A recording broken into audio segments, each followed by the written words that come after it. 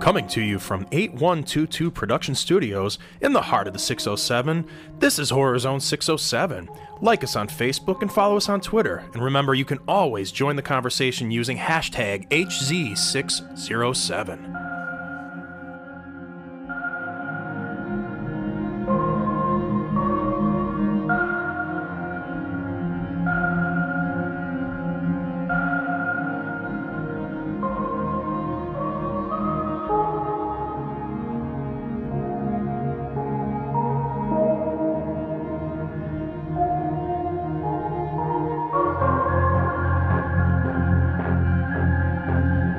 What's up, everybody? Welcome to Horror Zone 607. This is the podcast where we talk all things horror and bring you the week's biggest horror movie news. I'm your host, Mike C., sitting comfortably in my Studio 13. It's almost Christmas time. We got a big show coming up this week. A lot of news to talk about. We've got a fun segment talking about essential Christmas horror movies. We'll be coming up with that later on in the day here in the second segment. But before we get to any of that, I got a little friend I got to introduce you to. You hear him on the show each and every week. And this guy, let me just tell you how famous he is. His autobiography was adapted into the song, Baby It's Cold Outside. He's my good friend, Rich. That's right. I guess I should be kind of offended because I'm not Bill Cosby up in here, but you know, yes, it was innocent though. I promise. It was nothing nefarious. She wanted to stay. She could have left. I didn't kidnap her. I didn't drug her. You married her? I did. I ended up marrying her. I'm happily married to her to this day. So there's a happy ending to the song. Baby, it's cold outside. Well, it's not all bad. It's not what people thought it was. It's a song about two people who got together and are together to this day. So there you go. It's very positive. It is very positive, and the world is putting a negative spin on it, and I'm here to correct them. It's about time somebody stood up for what's right here. So I appreciate that.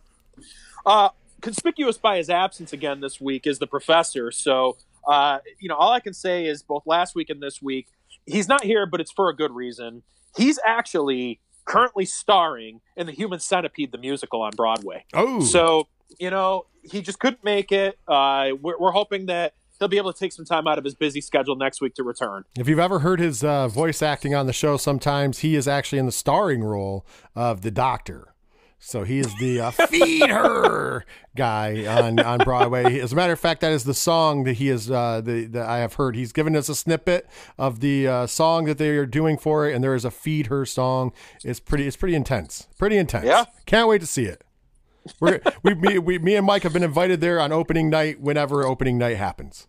It's going to be front row seats. This is going to be big. This is going to be the biggest thing since Cats. We're gonna put on our best Dumb and Dumber tuxedos with the ruffles. Myself and Mike with top I don't even hats. care if mine's the blue one or the orange one. Yeah, with top hats, the whole nine cummerbunds, and we're gonna be there front row opening night on. Well, let's be honest, it's off Broadway, but still, it's near Broadway. Yeah, it's coming to the Forum Theater in Binghamton, New York. I don't even think it's going there. It's going to the Cameo. It hasn't been open in years. It's going to the Cameo. Oh, jeez. Well. Yeah, that's happening. That's happening. $40 Films is, of course, producing this one. Absolutely. So we're into Broadway, baby. We're taking over. We are taking over.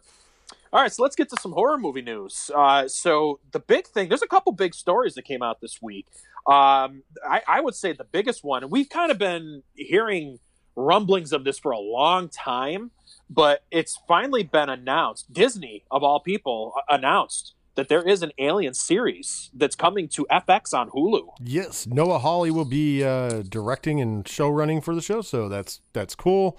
They're talking about Ridley Scott being brought on as a producer as well. Also, it takes place on Earth.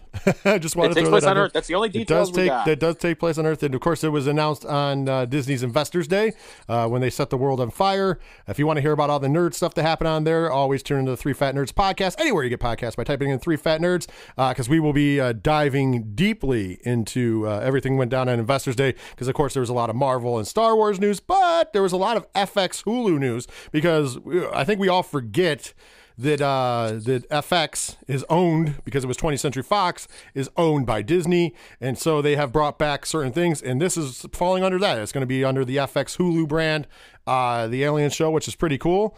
They also announced that they are going ahead with American Horror Stories.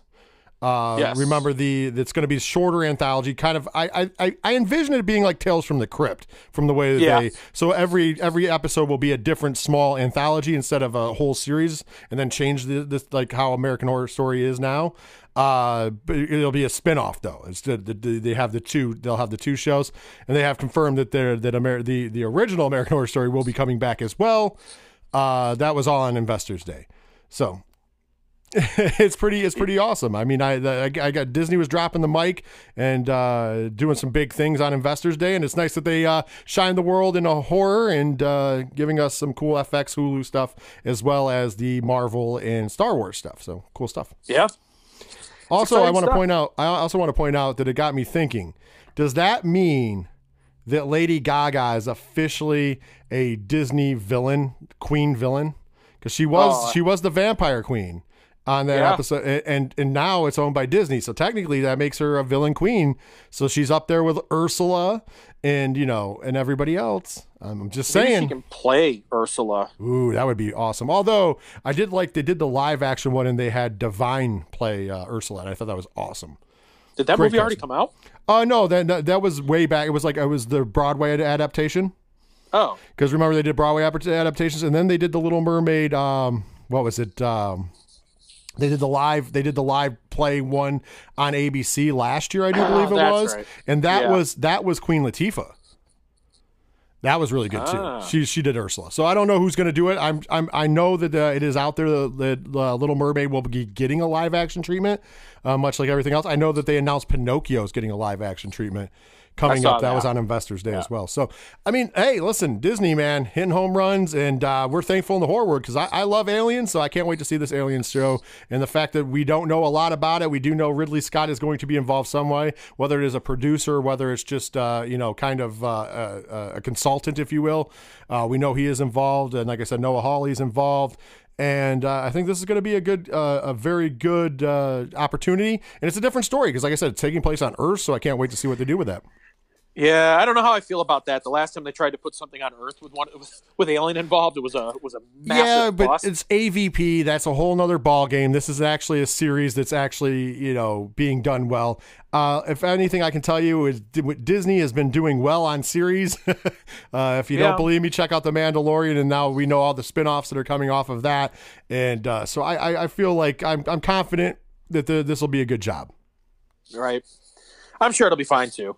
So can't wait for that to come. The other big story that came out this week, and kind of filed this under our meh category, HBO is apparently already rebooting True Blood. Yeah, I saw that. I'm like, after, really? What, 7 years? Yeah. 6-7 years. It's all it's been gone, and it's already being rebooted. I just want to point this out. True Blood was a huge hit for a while, and let's not fool ourselves, though. The reason why True Blood went off the air when it did was because the ratings had dipped in it quite significantly. There was a big drop-off starting at the end of season 3 through the end of the show from what it was when it was the first 3 seasons of the show. Right. Which, of course, I have my own take on that, being somebody who watched the show. Once they started getting into some really weird realms, I think people were like, the whole fairy and everything like that shit. I think people were like, okay. I was cool when it was vampires and werewolves and shapeshifters, but I only tried to watch it a couple of times. To me, that was like The Walking Dead. I just couldn't get into it. I knew it was massively popular, but I just couldn't get into it. The first 3 seasons are super good on that show, in my opinion. I know that there's probably some True Blood fans out there that are going to throw a beating on me for it, and that's fine. If you like what you like, the same thing I say about Walking Dead. I like the first 3 seasons because it was entertaining. There was a lot of it was more violent than you would expect it to be. Some really cool storyline stuff, and then it just kind of petered out for me. And I think that if you go back in time, the reason why they ended up doing away with it is because it petered out for a lot of people. It did have a dip in of course HBO, they judged their by subscription, and there was a dip. There was a lot of people who got it just for True Blood, and as people started to fall in love with it, same thing that happened with The Walking Dead. And I'm not saying this doesn't happen with every show, but I'm like, it's not like you were striking when the iron's hot. You know, we're talking 7 years ago. There might be some people for nostalgia purposes that would look at it, but they are not calling this a continuation. This is being called a reboot. Right. So that means that you're not going to get the characters that you fell in love with anyways, allegedly, unless they change their mind. Which has happened. How many times we've heard it's going to be a reboot, it's going to be a reboot, it's going to be a reboot, and then it ends up being in canon. Well, I also think that the people that are in charge don't always know what the difference between a reboot and a restart are. Right. I just don't think they know. I mean, they did know with Dexter. We know that. But outside of that, I don't know. I'm not a big enough fan that it bothers me, but if you're a huge fan, that's huge news for you. I just think that, I heard a lot of people upset that the reboot word got put out there because a lot of people like the fact that, Alexander Skarsgård was on the show and he did a very good job on it. And of course, Anna Paquin and so many others that were on that show. If they're not coming back, I think a lot of the fans are going to be like, listen, I fell in love with that. I don't. You know what I mean? There's it's like almost like hearing the news. We know that the Many Saints of Newark, the prequel to The Sopranos, is coming out, and thankfully it's a prequel, so it deals with like things that in the past and not the show. Because I don't think you could do a movie that takes place without Tony Soprano. Isn't Gandolfini's son playing Tony? Yeah, a young Tony, yes, because this is when Tony was a kid, pretty much. So this is dealing when his father and his uncle were, and their ilk were running the Soprano family. Right. So now, that's what this is dealing with. And I do believe it's dealing with the Newark riots as well. I think it takes place during the Newark riots, or a part of it at least takes place during that. So I think that that's a really cool idea. But once again, you're not rebooting it. You're not doing like a continuation of the Sopranos without Tony. And even if his son does it, he's not quite old enough to be his father yet. Anyways, he's younger.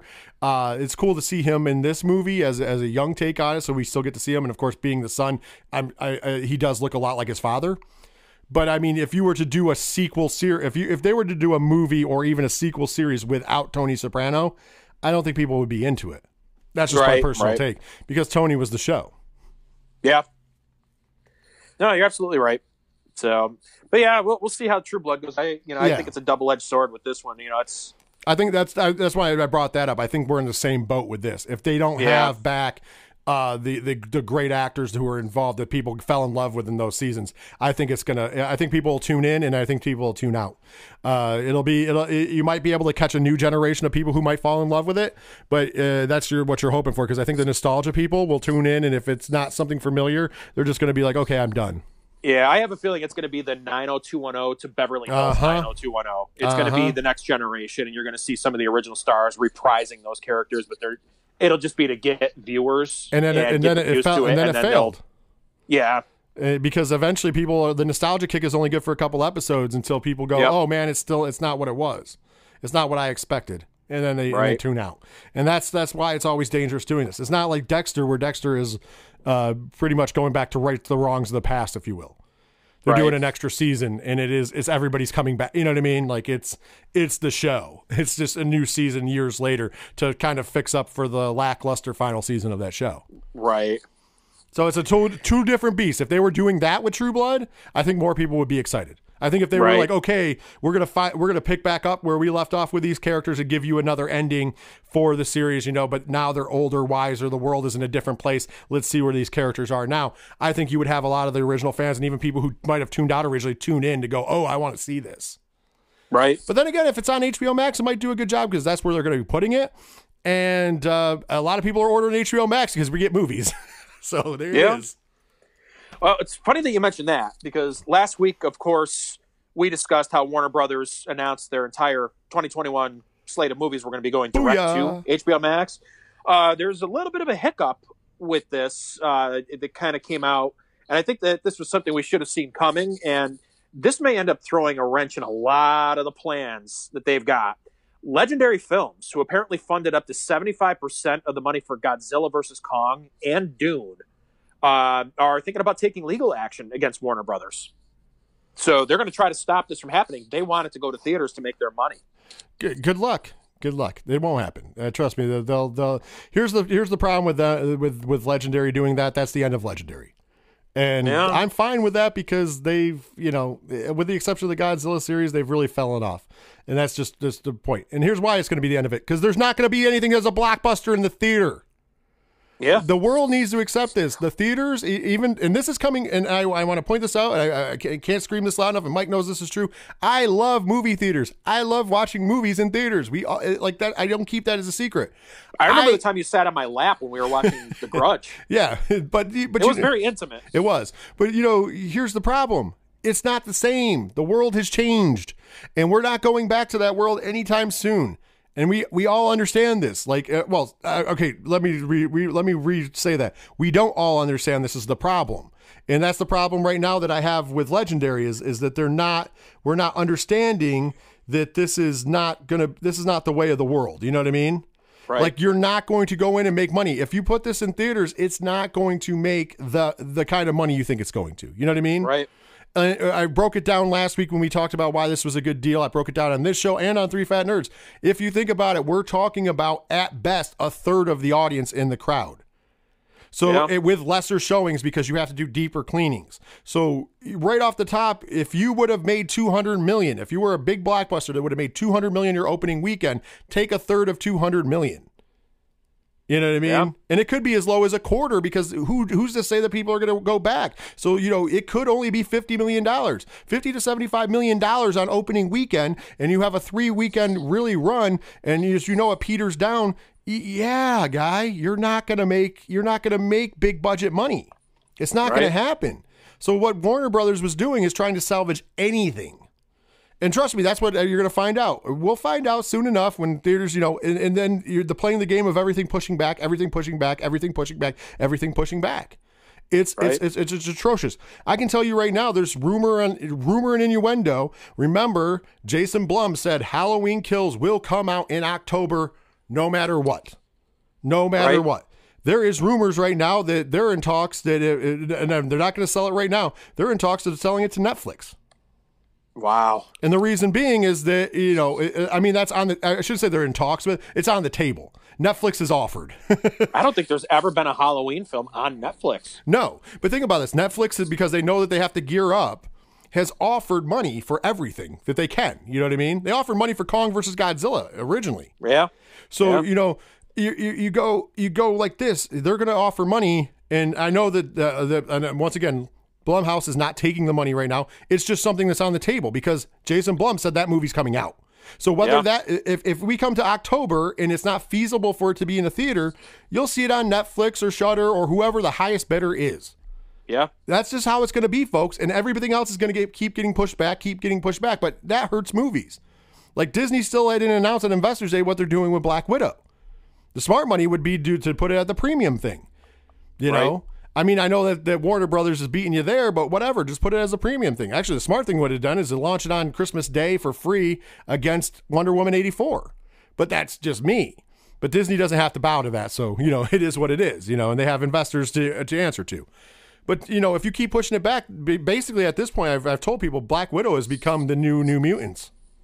Yeah. Like, people aren't really, like, it's not one of the bigger movies that people are looking forward to. It's just there in the MCU, and people are just like, oh, well, eventually it'll happen or it won't, and who cares? And, and that's a bad place to be. So I think that the Legendary doing this is a mistake on their behalf, because they're not going to make it. So the only thing that they could achieve is not having those movies shown on HBO Max. If so, then they don't make money, because if that movie just comes out in the theater, good luck. Because what's going to happen if that happens? Let's say, because Godzilla would be first. Let's say that happens. What happens is that it'll go in the theater, it'll sit there for a month, it'll make relatively no money. Then after that, there'll be a 60-day process of it, where 30 days of nothing, and then 30 days of VOD and stuff, and then it'll be on HBO Max anyways. Yeah. So what did you really stop? All you stopped is the interest of people watching your movie and getting a cut of the HBO Max pie. Right. Whereas which they'll get less of if they try to go this route. Oh yeah, absolutely. So. And actually, they won't get anything if they go this route, because they'll get more of the box office. But once again, if a movie is slated to come out in May, and the foreseeable, and we already know that the vaccine itself won't be administered to everybody until after May. By May, the only people that will really have the vaccine, if you go by the phases of this country, here in the U.S., is essential. First up is doctors, as anybody in the medical field, and then essential workers. Like the regular common man Joe Blow won't be getting a vaccine until after May. Right. So you either have to push the movie back again, which is stupid, and lose more money because then you're just going to be flooding it out with all these other movies that are coming out. And so now you're the competition, you know, with that third, it's also a third with competition. And if Kong versus Godzilla comes out at the same time as, let's say, James Bond, good luck. Good luck. Your franchise isn't big enough for that. People are going to choose between Bond and Godzilla. And even though I'm a huge Godzilla fan, I'm telling you, majority of people will choose Bond. Yeah, that's true. So I think it's a dumb move on their behalf. And, you know, the end game for them is nothing. Basically, I think what will happen is the people at Warner Media will be like, listen, we're in control of this, so this is how this works. If you do it this way, it's stupid, but if you want to, fuck it, go ahead. Yeah. And basically they'll sign away their rights to whatever happens on HBO Max. They'll not get a cut of the pie. They'll lose out on a ton of money, and then there'll be no more. This is not the time to make bad business moves. You know? Yeah, you're right. That's my opinion. You're absolutely right, my friend. So a couple more things here before we wrap up the news this week. One of the movies that I know that we've been excited for about a year and a half, Antlers, which was supposed to have come out, I believe, if I'm not mistaken, it was April of this year. It was supposed to have been out. Got pushed back to February. Well, now it's been bumped from its February release date and is entirely off the schedule for the time being. This is another example of something that's dumb. This is a movie that you should sell to whoever you can sell it to. Because this is not a blockbuster movie. At least with Kong versus Godzilla, I will give the respect that it is somewhat of it's a smaller blockbuster. It's not going to make, you know, huge blockbuster money, but in the past, it could have made $100-200 million in the theater. You know what I mean? This, in particular, is not going to make that. You know what I mean? Right. This would have been like one of those like $25 million. 25, even if it shot above 50, 60 million, but nothing gigantic. You know what I mean? It's not going to break 100 million at all. It's not even going to touch. I would say 60 million would be on the high end of what this would do in the theater. Here's what I would have done. I would have sold this to Netflix, Shudder, whoever the fuck wanted it. Just throwing it out there. And then it could come out whenever. Maybe that's why they took it off. Maybe that's what they're doing. Maybe, you know, I was just thinking about that. Maybe that's why they don't have a release date, because maybe they decided to sell it to somebody. That's possible. And then, you know, here's the thing. It's smart. Think about that. It is a smart move, because you probably can get somebody to buy it for $50 million or even $40 million. You know what I mean? Right. Which would have been more than you were going to make, as we just pointed out, because like you were on the low end at 30, which could be possible. So even if they gave them a guaranteed 30 or a guaranteed 25, that's more than, you know, gambling. And especially with, like I said, if you go by the third of the, you know, technically it's going to be a third of the price. You know what I mean? So if that movie was only going to make 30 million in the theater, it was only going to make 10 million now, if you go by that logic. So, right. So if you look at that, I really, really, really believe that they should sell it. If they did push it back and not selling it, it's a mistake. If they took it off because they did sell it, then kudos to them, because I think that's the best way to go. And Shudder would be a great home for it, because I know AMC's been throwing some money around. Yeah, Shudder just seems like the place that it would have. Just looking at the name of it, the look of the film, you know, from the trailers and everything, it looks like a movie you would see on Shudder. To me. Well, not only that, it looks like a Shudder exclusive type movie, which is not a knock deal by any means. But here's the thing, it's a bigger deal too, though, right? True. So like it's a bigger, the name has been out there. There was more energy behind it. So if you bring that to Shudder and you pay 20-25 million for it, they get the exact nut or whatever. More people are going to sign up for that movie. Like It's not just their normal exclusive. That is actually that would be something huge for Shudder. For Netflix, it would just be a way to fight off other things, because once again, I think that they're trying to buy whatever they can, because they already know that Disney Plus and HBO Max are just going ham on everything. Right. Well, I guess we'll find out. You know, that's what I'm really looking forward to seeing. So, I want to see that movie. As a fan, I hope that one of the streaming services does pick it up, because I don't know. I'm excited just to put see it on Amazon. You know what I mean? Just start selling. Yeah. Just start selling it on Amazon, like straight to VOD, like that. Right. I don't understand why a lot of people haven't done that with these smaller movies either. If you're really worried about making a nut, and I'm not talking about that in the theater nonsense that they tried before. I'm talking about straight selling it. So you know the $25 it would $25 it would normally cost, you can just buy it, you can rent it. You know, pay $8 or whatever it is to rent or buy it, you know, like you would do when a movie first comes out. I don't know why some of these smaller movies, they haven't done that. Because think about it, people would buy it and then you could sell it to a streaming service. You could make a nut on sales and then sell it to a streaming service a couple months down the line. I don't know why more people aren't going that route. Instead, everybody wants to be like, oh, well, we have to box office. Well, you don't have to box office. The only things that has to box office is anything that you want to get an award, to be up for an award. And as you know, well, that's not even happening entirely anymore. No, you know why? Because in California, theaters are closed. And I don't know if you knew this or not, but you have to show the movie in the zip code of Hollywood, California, for it to be up for an award. That's it. I did not know that. That's it. It has to just be there for a weekend. That's why a lot of the Netflix ones, they rented out a theater in East Hollywood or whatever, and just show it for a weekend. And that's enough to appease the Academy. True story. I didn't know that. Yeah, independent films do that all the time. So basically, it just has to, as long as it shows in Hollywood, California, for a weekend run, and a lot of people will just dump money into rent a theater to have show times. That appeases the Academy. That's what a lot of your festival movies end up doing. They don't want a wide box office. They just make sure it's shown in like the bigger cities and definitely in Hollywood, because that is literally in their bylaws. So if you ever were wondering how they come up with Academy movies, literally it has to show in Hollywood, California for... I do believe it has to be like a weekend run, like just an opening weekend. It has to have an open. Just wait until we get to feel what that's like with one of our films with our studio. That would cost more than $40 to rent out the theater for it, though. That's true. We're gonna have to come up with funders for that.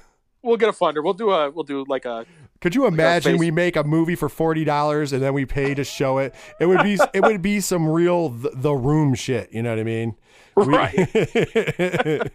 Maybe we start a GoFundMe. Maybe we could get him in the movie. Anyways, he's got to be cheap. Right. We'll start a GoFundMe. Tommy Wiseau. Could you imagine? He's Tommy Wiseau in our musical adaptation of The Human Centipede. The Human Centipede. He just starring our very own The Professor. And Tommy Wiseau. Tommy Wiseau as the professor. Now Tommy Wiseau has to be the doctor, though, because can you imagine? He'd be like, oh, feed him. Feed him. Why don't you feed him? Yeah, the professor will be right in the middle of the actual link. I think that he has to be in the worst position. That's the middle. Yeah. We'll really stick it to him. That's right. All right. So to round out the news for this week, we got a little bit of video game news. Two stories from video game news. The first was the trailer for the Evil Dead the game dropped this week. Booyah! Appears to be a co-op game. It kind of looked to me like Friday the 13th the game. It did a little bit. So, I like the graphics though. The graphics look good. I'm not a fan of those kinds of games. I did buy Friday the 13th the game and I tried to play it, and as good as the graphics were, it to me was not fun because I loathe those types of games, but it was very, very popular. And but we could play this together. It'd be fun. We could play Friday the 13th together. We could. We should do that. I was trying to put something together for that, but I got to get more people to have it. Yeah, that's the problem. It was free for a while on PlayStation. Yeah, I had purchased it way back in the day. Yeah, I bought it too. I bought it the day after Christmas a couple years ago and hated it. Sold it to my buddy Dennis, and then ended up like a month or two later it was free on PlayStation Plus. So I got it back for nothing. So I bought it. And I bought it for my kid back when it came out digital, back when it originally came out. So I've had that game that long. So I know I have it. My kid has it. My mom has it because my mom got it when it was for free. If you have it, that's 4. I mean, we could put a team together to play. I think we should. Believe it or not, I had a lot of fun with that game. The only problem that I have with that game is that sometimes when you play online, you don't know who you're playing against. Like anytime I played against people I knew, I had a lot of fun because we just had a lot of fun in the chat. We had a good time. I was playing with some streamers for a while that I actually know. So that was kind of cool, like just to have a lot of, that was a lot of fun to do that. But like when you're just playing with randos, you never know, and people try to cheat, and my kid tried to cheat. My kid tried to cheat in that game. My kid was helping the guy that was Jason try to capture people, but they didn't realize I had not. They didn't realize, and he tried to capture me. He tried to help him with me. Guess what happened? They didn't realize I didn't have but 2 pocket knives, and a pocket knife will save your life. And I moonwalked out that bitch across the bridge. Because it was the escape point where the bridge is. I went out backwards, slowly, laughing at the guy who was Jason because he thought he was going to kill me. He ain't got nothing on me. See, I'm more of like a single player type. I like Uncharted. I like the Tomb Raider remake games. Those are the kind of games I like, and I would have preferred to have seen that. Like to actually have like a story mode in it. Well, it does. It does have a loose story mode now, but then they had to stop. okay, so the Friday the 13th game, we got to be fair to it. There is a single player mode now, and then you can. Well, it's a single player mode. It's like a puzzle. Yes, there's two different ones though. You can play against bots now, single player, which is kind of boring. Too. Yeah. And then the other one is kind of like a puzzle mode, which is it's still kind of fun because it recreates some really cool death scenes. But they were going in further on that mode until the lawsuit. Because originally what they were doing with that mode was they were trying to get to a point where they could do like basically full on movies. Like not the full movie, but you could recreate kills from the movies. So they were going to do like scenarios like different Friday the 13th movies. Unfortunately, and then there was actually going to be a full on campaign mode that they were going to put in eventually as well. There was completely That's what I would have been interested in. It was a completely original story. Once again, the lawsuit, fuck Sean Cunningham, happened. Right. I was waiting for that. But with Evil Dead though, I mean I understand that there is a co-op thing to it because every game has to have multiplayer for people like. I think there's going to have to be a campaign though because that title lends itself to a campaign if anything. I sure hope so. It's kind of cool because it's not just a bunch of generic players that are in this. Not only do you have Ash, but it had characters from the series. Yeah, absolutely. Like the movie series as well as Ash versus Evil Dead. Kelly was in it. Yeah, I saw it. I thought it was Evil great. Dead. I thought it was great. And then there was little hints, and even in the trailer, there's little Easter eggs, little different things that you could pick up that were like really cool, like set pieces of set that looked like real, like it was kind of awesome. I dug it. And I'm hoping that they can expand that so much further too. Because think about it, you go into the remake and everything else, and you can add that world to it. There's a lot of shit you could do to this game. And I think that, like I said, you do have to have a multiplayer. I mean, let's think about it. Right now, survival horror is huge, whether it's Dead by Daylight or the Friday the 13th game was big when it came out as far as streaming goes. But Dead by Daylight is still like murdering it in like streaming. Go right now on Twitch or YouTube. I don't understand that. I don't the graphics on that are terrible. Ready for this? The only thing I don't like about Dead by Daylight is the fact that I liked it better in Friday the 13th because the third person, you being in third person view for the killer is better. Being first person view for the killer, you don't get to see the killer you are, so you don't get to see the cool kills because you're watching it from their eyes instead of seeing cool shit happen. And that's really annoying to me, especially when they did all that work of putting like Freddy Krueger and Michael Myers and everybody in the game. The only time you get to see them is when you're trying to be a survivor, which is weird. Which it was even hard to see that because the graphics were so bad. It looked like PlayStation 2 graphics. Yeah. PlayStation 1 graphics. When I played it, I mean, it was terrible. I mean, I'm not going to crap on the graphics too bad. I think that they did a decent job with it. I just think that they should have done the third-person killer or had that as an option because I really like that about Friday the 13th, that you actually get to see yourself as Jason because that makes part of the game for me because not only is it, mostly because I want to see the kills. Like if you only saw them think about it, all the cool kills that are in Friday the 13th, the game, if you only saw them in first person, they wouldn't look as cool. You know what I mean? Like when he grabs the skewer and shoves it through someone's mouth or stuffs somebody's face in the fire, you would just see it, it would be cool for 1 second, but it's way cooler in the background when you see the body twitching and smoking. Like it's cool stuff. I don't know why you want to do it in third person. Yeah, agreed. All right, and the last piece of news we got this week, also video game news. The Game Awards 2020 took place this week.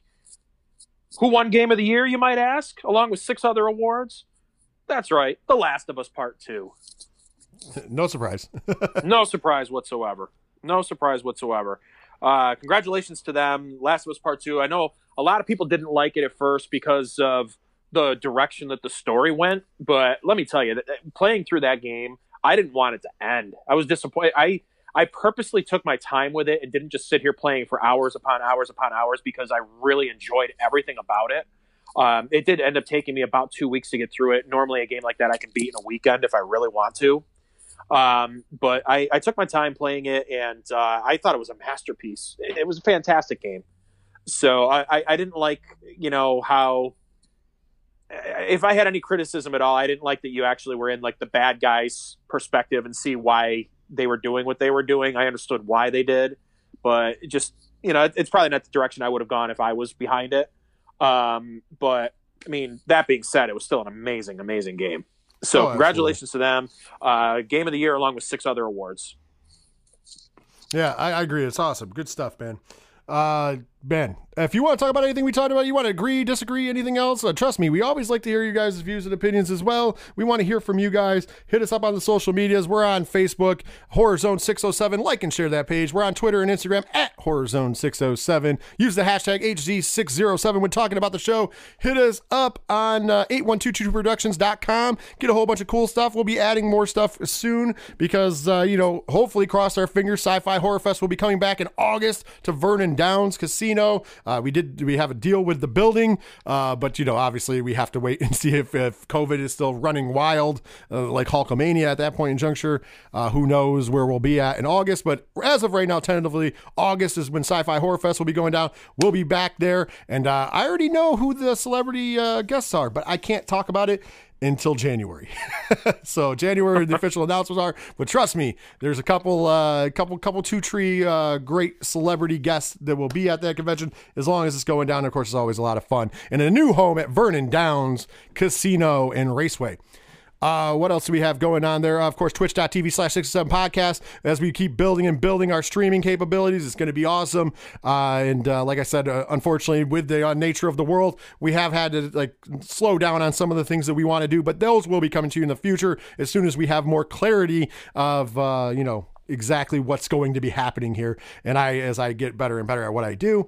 And last but not least, if you would like to support what we do here with the podcast and streaming and everything we do here at 8122 Productions/607 Podcast, you can do that at Patreon. Patreon.com/8122 Productions is the place to be. For as little as $1 a month, you get a ton of extra bonus content, including the Horror Zone 607 podcast before anybody else gets it. That's right. You get early release of it. One day when Mike gets back to the studio and things get back to a somewhat of new normal, we will probably start adding like a bonus extra where you can hear us talk about random stuff, kind of like what we do on the Three Fat Nerds podcast, because you also get that early with extra. And what else do we got going on? Of course, you got the two for Patreon shows. You got I Love Movies with Ron and me, and of course Love is Scary, which used to have Spooky Mike. He'll be back someday, but it is Dr. Derek doing what he does best. I can tell you, we've recorded the December edition of I Love Movies, and we are reviewing one of the greatest horror movie / kid movie / Christmas movies of all time, and that of course is 1984's Joe Dante's classic Gremlins. So check that out. Hear us. It was a lot of fun. I'm sure we'll be talking about that sometime in the show as well. And of course, Love is Scary will be getting recorded at some point in juncture in the next week to have out in December for you guys, just in time for Christmas, right? With that being said, though, Mike, is it trivia time? You betcha it is. This week's Horror Zone 607 trivia question is, and this is going to be a little bit of a challenging one. I'm going to make you think this week. Really make you think, Rich. Okay. How many kills are there in the original Friday the 13th? Holy crap. And there could actually be there's two answers I will accept for this, and I'll explain when we get to the actual answer here. But once again, how many kills are there in the original Friday the 13th? Okay. The answer coming up right after this break.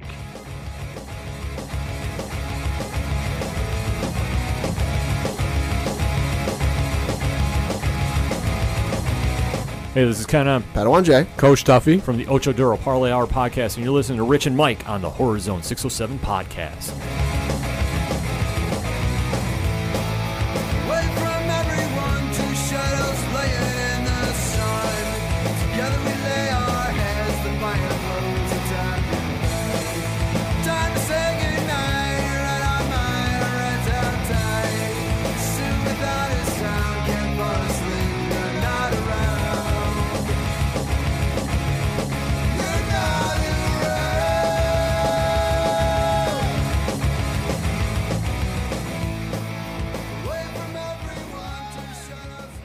And welcome back to The Zone. Before the break, we asked this week's Horror Zone 607 trivia question. How many kills are there in the original Friday the 13th?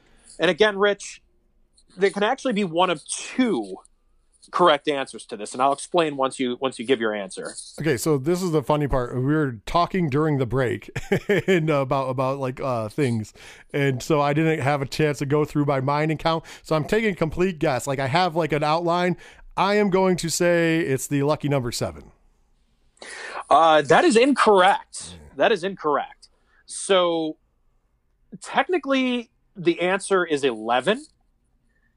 11 is including the snake. I don't count that, so it's 10.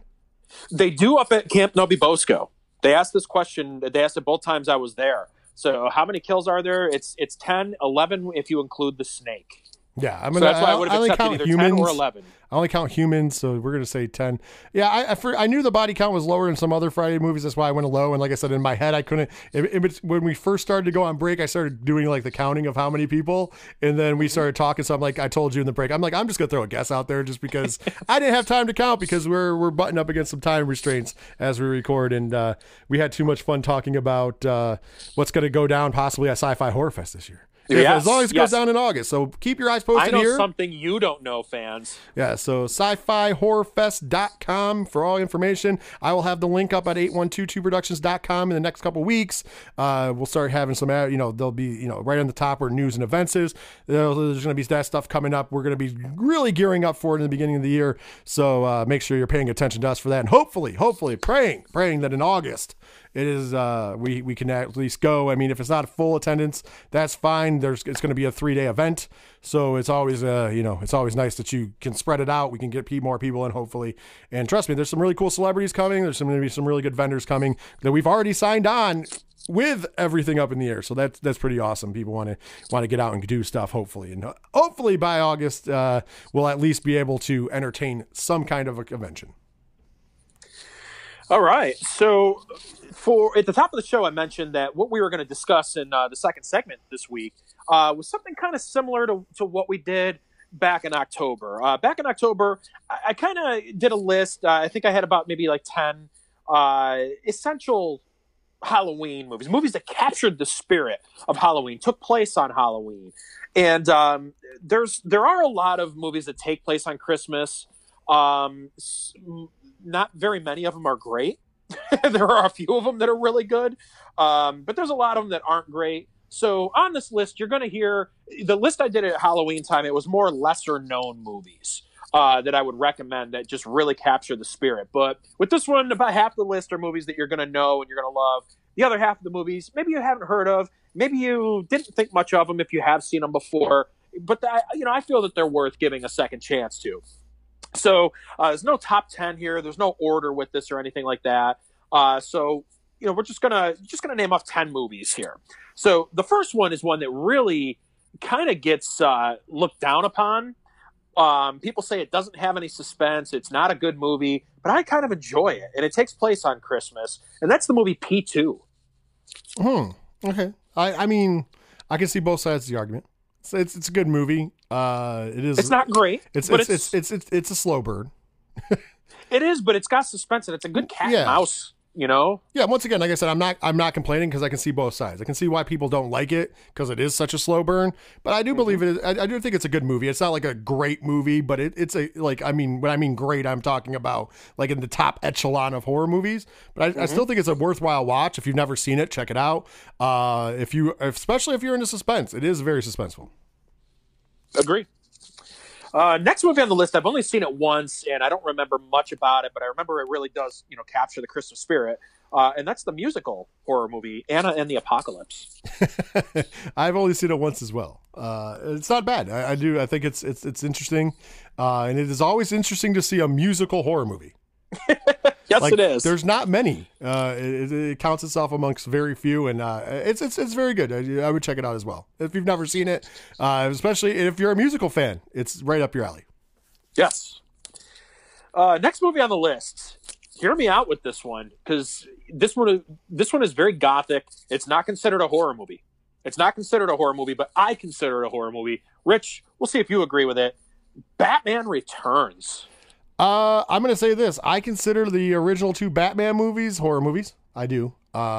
Because they're super dark. Tim Burton did an awesome job capturing the darkness of Batman.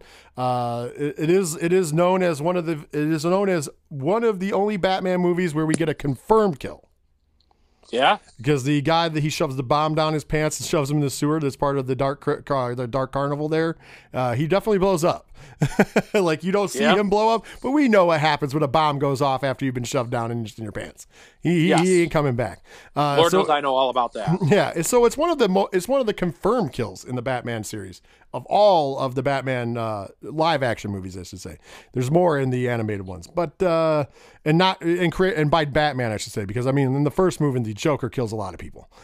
Yes, the Joker goes on a killing spree, which is Joker things. So with that being said, yeah, I have no problem considering it a horror movie. It is a Christmas movie as well. It does take place on Christmas.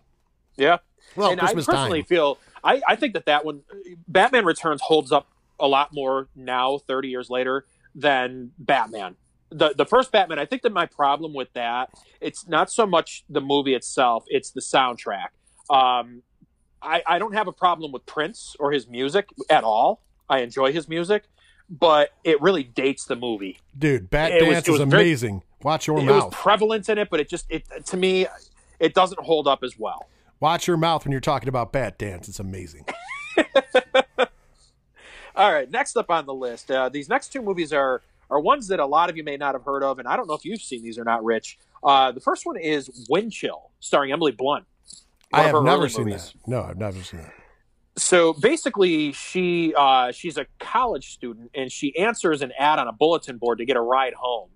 And the guy that she ends up riding home with knows a little bit too much about her, and it's kind of creepy. He, of course, decides he's going to take a shortcut, and they get stuck on a snowy, really, really snowy night in a blizzard type situation. They get stuck on a road, and it's getting colder and colder, and then all kinds of supernatural stuff starts to happen. So it has a cool look to it. It's a low budget movie. It was one of her first movies. That's the first I had ever heard of her. When she started making it bigger in Hollywood, I was like, oh, that girl. I remember her. So I think that's a good one to check out. So if you get a chance, I highly recommend it. The next one is a movie that stars Lynn Shay, who is one of the greatest actresses on the face of this earth, as far as I'm concerned, especially in the horror field. Ray Wise, who has also done a lot of things, most notably in the horror genre, would be Jeepers Creepers 2. And it also has Alexandra Holden in it, who is very cute. It's a movie called Dead End. Really? I've never seen that as well. Yeah, there's something going on. It's been a while since I've seen it. They're traveling. They're a family. It's a mother, father, and daughter. They're traveling on Christmas, and again, they end up on some back road, and all kinds of weird supernatural things start to happen. It's very different than Wind Chill, but it's very similar at the same time. So definitely one that I would recommend checking out. Awesome. And this is where we start getting into the more better known movies anyway. Maybe this next one, not so much. I don't know that a lot of people realize that it was remade, but the very, very, very loose remake to Silent Night, Deadly Night called simply Silent Night, starring Jamie King and Malcolm McDowell. Yes, I do. I have seen that. Yes. So I watched that last night. That's a Christmas tradition for me. I watch it every season, every holiday season, and my opinion is it blows the original out of the water. I'm not a huge fan of the original movie. A lot of people may think that's blasphemous, but I just don't think that the original one is that good. I think it's very overrated and just very grimy looking.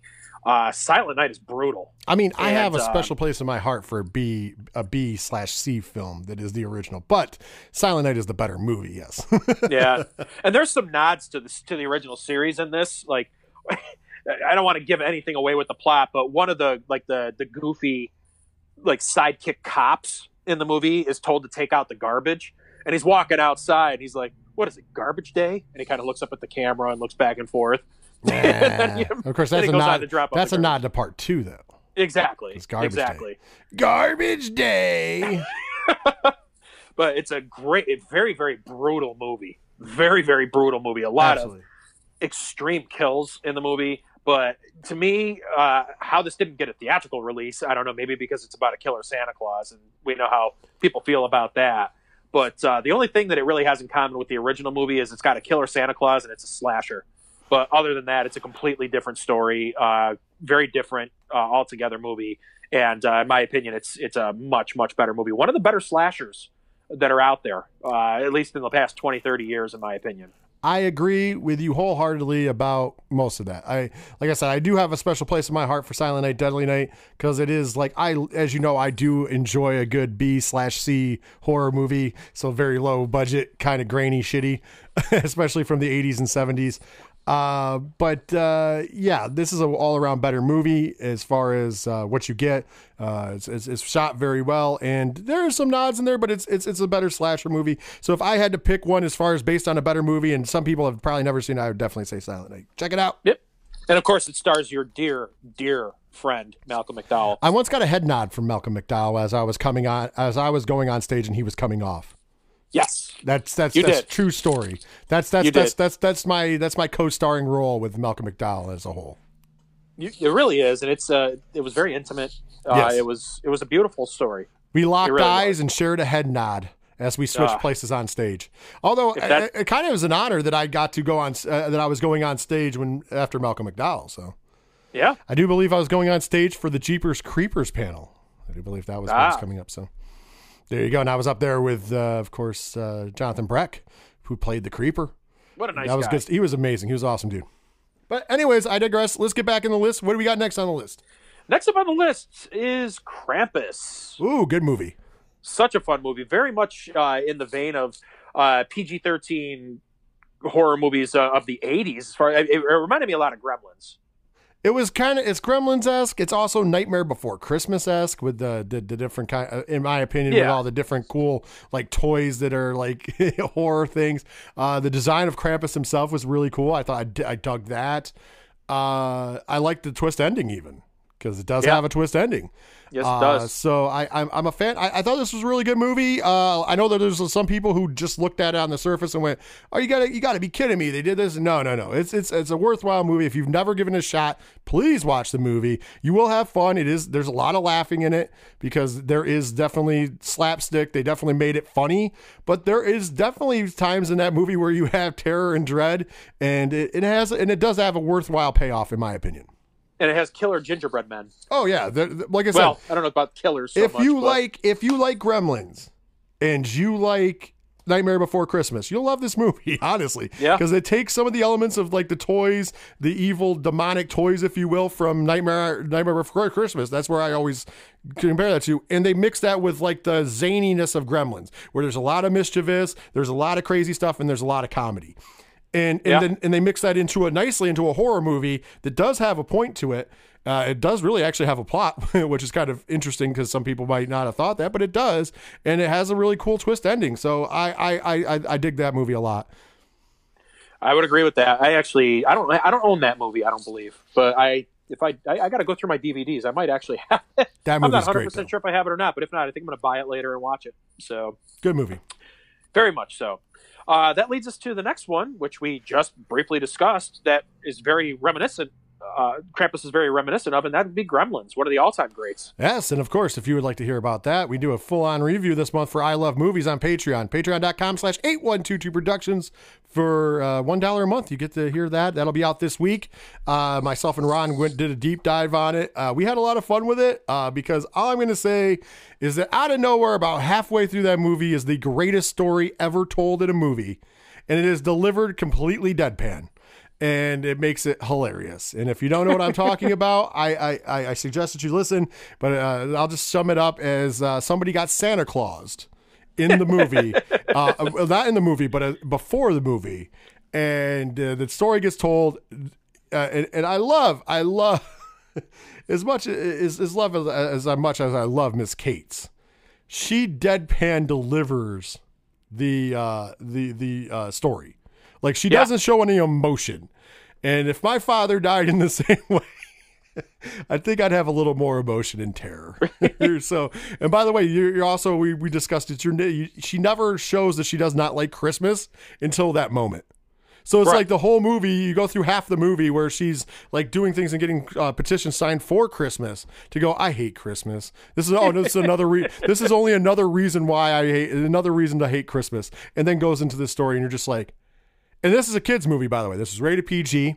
I do throw the fun fact out there that this movie, along with Indiana Jones and the Temple of Doom, is the reason why we got a PG-13 rating. But it is a PG movie that was made for kids Thank you folks so much. And of course, starring Diesel from the Three Fat Nerds podcast, favorite actor, the Feld dog himself, Corey Feldman. Yes. Yes. That makes sense. Yeah, it does. It On really so many does. levels. So many levels. But Corey Feldman has his angels. Diesel has his minnows. I'm going to leave it at that. By the way, I love movies. Diesel's minnow shirts coming soon. I'm being dead serious. Wow. I don't even know what to say after that. I'll have to fill you in on the Diesel minnow story. But if you're on patreon.com/8122 productions, you already know. And if you would like to know, it's only $1 a month. $3 gets you a little comfier chair. And we do some giveaways and stuff for the people at $3. But yeah, other than that, yeah, you got to find out. Diesel's minnows is something. Okay, so last few movies on the list that I want to mention. So the next one, now last year we actually did a top 10 Christmas horror movie list, and this was near the top of my list at that point, and I still feel that way. There are countless versions of A Christmas Carol, the story about Ebenezer Scrooge. Countless iterations of it. I can't even count how many there have been. There's so many. Every year it seems like we get another version of it. But my all-time favorite version, and I've seen I think all of them, but my all-time favorite movie is the 1951 version called Scrooge, and stars Alistair Sim as Ebenezer Scrooge. It is in black and white. It is so dark and creepy and scary. A lot of people go to the George C. Scott 1984, I believe, version. It was the year that his came out. It was either 83 or 84 that his came out. And it's good. His is very good, and it does capture it. But my opinion, I mean, that was a made-for-TV movie. The 1951 version of Scrooge, just by far the best version of that movie. So if you're looking to watch Scrooge, if you're looking for a good horror movie at Christmas time, there is no movie that I could really recommend more than the 1951 version of Scrooge. Well, that sounds fair enough. I have seen it. I do like it. I agree with you that it's the creepiest. My personal favorite one, though, is Scrooged, starring Bill Murray. But that's just because I'm a Bill Murray fan. I don't know if that's the most terrifying. It's more comedy than anything. But there's some spooky shit in there. The Ghost of Christmas Future looks really creepy in that one. But it's more fun, let's be honest, than any of the other ones. But yeah, right. I do think as far as on the horror-esqueness, I think that's a very good pick. So yeah, right on. All right, so the last two movies that I've got for the list, one is the original, one is the remake, and no, not the remake from 2019. Black Christmas. I talk about the show, I feel like, almost every week. I feel like I have almost every week for the last 2+ years that we've been doing the show. But the original Black Christmas, there is nothing better in the horror genre that captures the Christmas spirit than the 1974 Black Christmas. And it's still, to this day, blows my mind that so many people don't even know it exists. Yeah, I agree. I think that the original is a classic. It's right up there with Psycho and Halloween as one of the greatest horror movies of all time. It is the granddaddy of the slasher film because it does predate Halloween. Halloween, yeah, by 4 years. By 4 years. So it came out right around the same time. Well, actually, it came out a year after Texas Chainsaw, the original, because 74 for Texas Chainsaw and 75 for this, correct? I could be wrong. Black Christmas was 74 also. Oh, also. So it came out 5 years before Halloween, because Halloween came out in 79. No, 78. 78? Why did I think it's 79? But anyway, 74 was the same year as Texas Chainsaw. So you could even add that as also a classic as well. And much like Texas Chainsaw, it got a really cool remake that was really good in the early 2000s. Yeah, so the that's 2006 version. I think that's why you lump that in there. And I'm just saying it's one of the very few movies with Texas Chainsaw that the remake was actually very good as well. The original, not 2019. Not 2019. Although I did talk to our friend the Maestro the other night, and he actually said that not only did he love the 2019 version, but he actually bought it because he loved it so much. And I was like, well, I'll take your word for it because I'm never going to know. I was going to say this. Think about the movies he likes. Think about what that says. We always tell people the bed that eats. We always tell people that if you want a bad horror movie review, and this is a dead honest thing, it's something that's been out there forever, and I don't think anybody has ever taken us up on it. But if you want to send us any of the social media links, which I'll mention later, and I mentioned earlier, if you have a bad horror movie you want watched and reviewed, send it along. The Maestro will do that for you. Yes, he will. I'm being dead serious. He will absolutely do it. There's a chance he's probably already seen it and already has a review in his head for it. But seen it. He probably owns it. He probably does own it because he loves. I always say I like the bad B and C films from the 80s and 70s. The Maestro is like the piece de resistance. He loves like the D, E, F rated films that are really, really bad. I mean, if it wasn't for him, we wouldn't know about Thanksgiving 3, or I do believe he's the innovator of Ginger Dead Man, and then some of the ones that you watch that I have never had to see. Thank the Lord, because I don't know if I can sit through them. So always take his opinion on a movie with a grain of salt. Right. But the 2006 version, I will say, although it pales in comparison to the 1974 original, and the ending in particular is really, really rough. There's a hospital scene that's in the final act of the movie. And to me, that's, I think, where I really did not like the movie for so many years. But you take that out, and it is similar to the original. They go a little bit too far with the backstory and bring it into this one, where in the original everything is very, you don't really find out anything in the original one, which is part of the genius of it. But overall the 06, I mean, it's got an excellent look. It looks very much like the original. It's very, very atmospheric and really nails the holiday, the Christmas spirit. So, a lot of people, the younger generation out there, a lot of people, if you mention Black Christmas, they just say, oh, yeah, the 2006 movie. Well, no, the original. Yeah, the 2006 movie is the original. No. Go back and watch the 1974. What do you mean? I didn't even know that existed. And I don't know how many people have asked me, what should I watch? Give me a movie that, a slasher movie, something that I, may never have seen. Have you ever seen the original 1974 Black Christmas? No, I've never heard of it. Usually a couple days later, I'll get a text or something from one of them saying, wow, that movie was awesome. Thank you.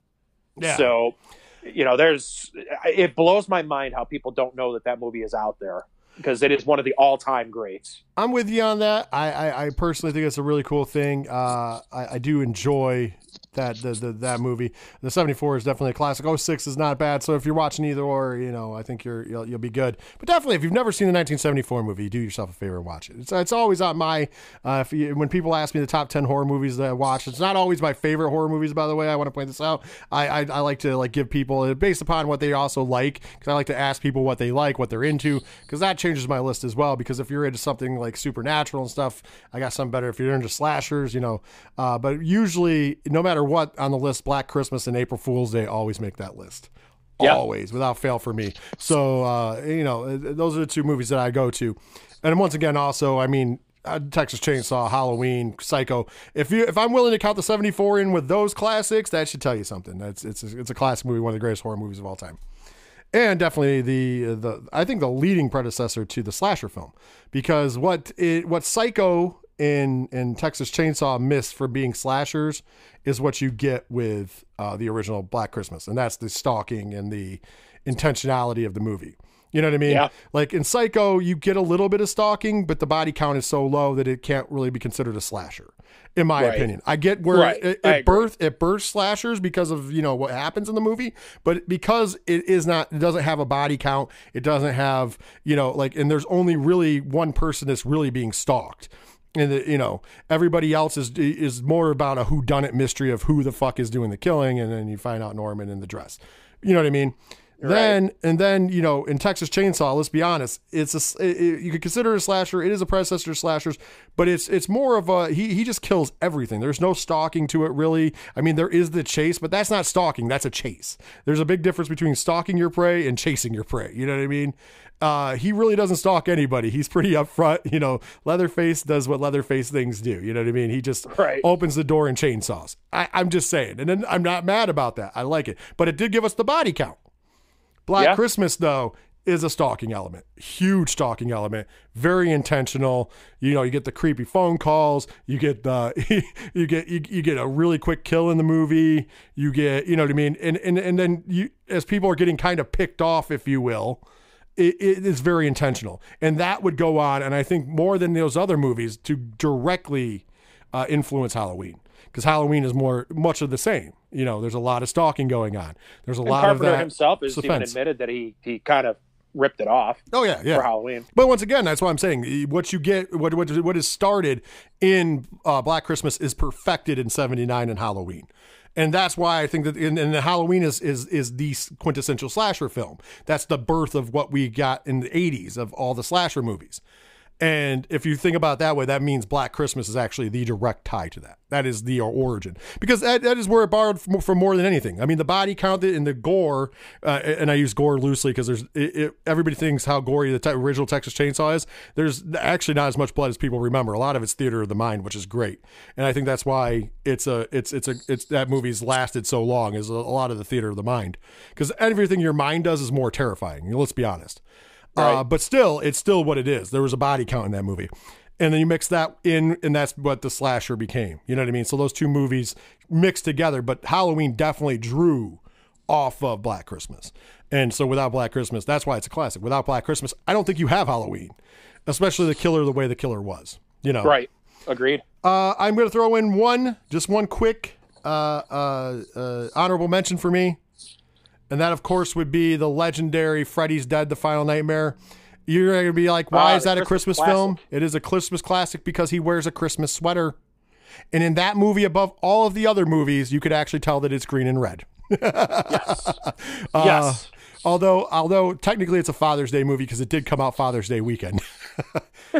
So it's about a father and his daughter. Well, and he does say kids, and she does wish him a happy Father's Day, and the movie did come out on Father's Day weekend. So, right. I mean, technically it would be a Father's Day. It's a Christmas classic. But it's a Christmas classic. I had to get it in there. So, with that being said, if you would like to talk to us about anything, you want to give us a review for the Maestro, you want to, just talk about, you want to add some of your Christmas classics we might have missed on there, do that at Horror Zone 607 on Facebook. Like and share the page. We're at Horror Zone 607 on Twitter and Instagram. Make sure you're using that hashtag HZ607 when talking about the show. Please keep interacting with us. We always love it, and I love the interactions we get from you guys when Mike, myself, or Maestro or Professor or whoever one of us is putting up something. It's hard to keep track of sometimes on any of those, and you guys respond. It's awesome. Keep doing that, and of course, feel free to just message us because we always love hearing from you. 8122productions.com. We can go all for all the information of what we're doing here at 8122productions/607 podcast. Find out about the Three Fat Nerds podcast. Find out about the wrestling show. Find out about our friends of the show like the Ocho Duro Parlay Hour and the music guests and everything else, local sponsors. Also, while you're there, you can check out the Twitch link, twitch.tv/607 podcast. Make sure you're following that. We're close to 100 followers, and when we hit 100 followers, we're giving away a Funko Pop, and myself and Diesel from the Three Fat Nerds podcast will be doing a live one chip challenge. So that'll be interesting. It'll be terrifying, but it'll be a lot of fun. And we're doing that at 100, and then it'll be the build to 200. So we're getting there, and more. There will be some more horror content coming up on there as well, coming into the new year as things loosen up. Because I don't know, the verge of shutdown is always around us, and I would hate to start something and then have to stop it and put it on hold. So we're kind of trying to, other than what we're doing now and doing a couple little things, we're trying to not roll out all of our stuff, if that makes sense, just because we'd hate to put on hold. But you can also support us on Patreon, patreon.com/8122productions. You get the Horror Zone 607 podcast early, you get the Three Fat Nerds podcast early, uncut, unedited, and uncooked. And last but certainly not least, you get the 2 Patreon exclusive, of course. Love is Scary with Dr. Derek. Spooky Michael will eventually be back, but Dr. Derek's holding down the fort. And he told me this week, I don't think it's going to be what it's about, but he told me that the hashtag hot ramen girl ruined Captain Crunch for him. I don't know what that's about, and I don't want to see any photos, but if you don't know that story, trust me, it's the hottest show behind a paywall. We can't dive into it because we will get banned from everything. And last but certainly not least, of course, I love movies. Myself and Ron usually do, and sometimes we have a guest. This month, we talked about on the list of essential Christmas horror movies, Gremlins is the one we're doing, the 1984 Joe Dante classic. Check it out. We give a full-on review of Gremlins. We have a little fun with it. It's a good time, and it's always a wonderful time to be had by all. And like I said, it's $1 a month. And I mean, there's a $3 tier that gets you some giveaways and stuff. If you would like to do that, support a little more or whatever you would like to part with. But at $1 a month, you get all that bonus content. And I think it's worthwhile. So check it out, and more to come soon. Mike, that's all I got for plugs. Take it home. All right. Well, thank you all for tuning in once again this week. check out the movies that we mentioned this week. Get in the holiday spirit. Watch these movies. Get back to us. Let us know what you think. And like Rich said, if you've got something that I didn't mention, reach out. We want to see these movies. We want to watch more horror. That's what we do here. So let us know if there's anything that we missed and anything that we should be seeing. Next week, of course, we'll have all the horror movie news and some fun things. Hopefully, God willing, the professor will be able to take some time off from the Human Centipede, the musical on Broadway, to rejoin us. There's a rumor that he will be back next week. We don't know for sure. We don't want to promise anything. That's only if the Kenosha Kickers don't go on tour. Yeah. He's still kind of doing some stuff with them. I heard that he's recording, doing some guest spots with the Kenosha Kickers at the moment. He's more focusing on his 3-piece band, the Lone Rangers, right now. Lone Rangers. You gotta say it like that. Lone Rangers. Hopefully he'll have time. He kind of hinted that he might be able to stop in for a few for the show next week. So fingers crossed. Hopefully the professor will be back and he can ruin everything. Note to self: change the locks on the door. Yeah, exactly, because he'll just ruin the whole show. So, but as always, Professor, if you are listening, please, from the bottom of my heart, please tell your mother I said hello. She'll know what that means. So, until next week's show, for Rich, I'm Mike C, and I'm saying, see ya!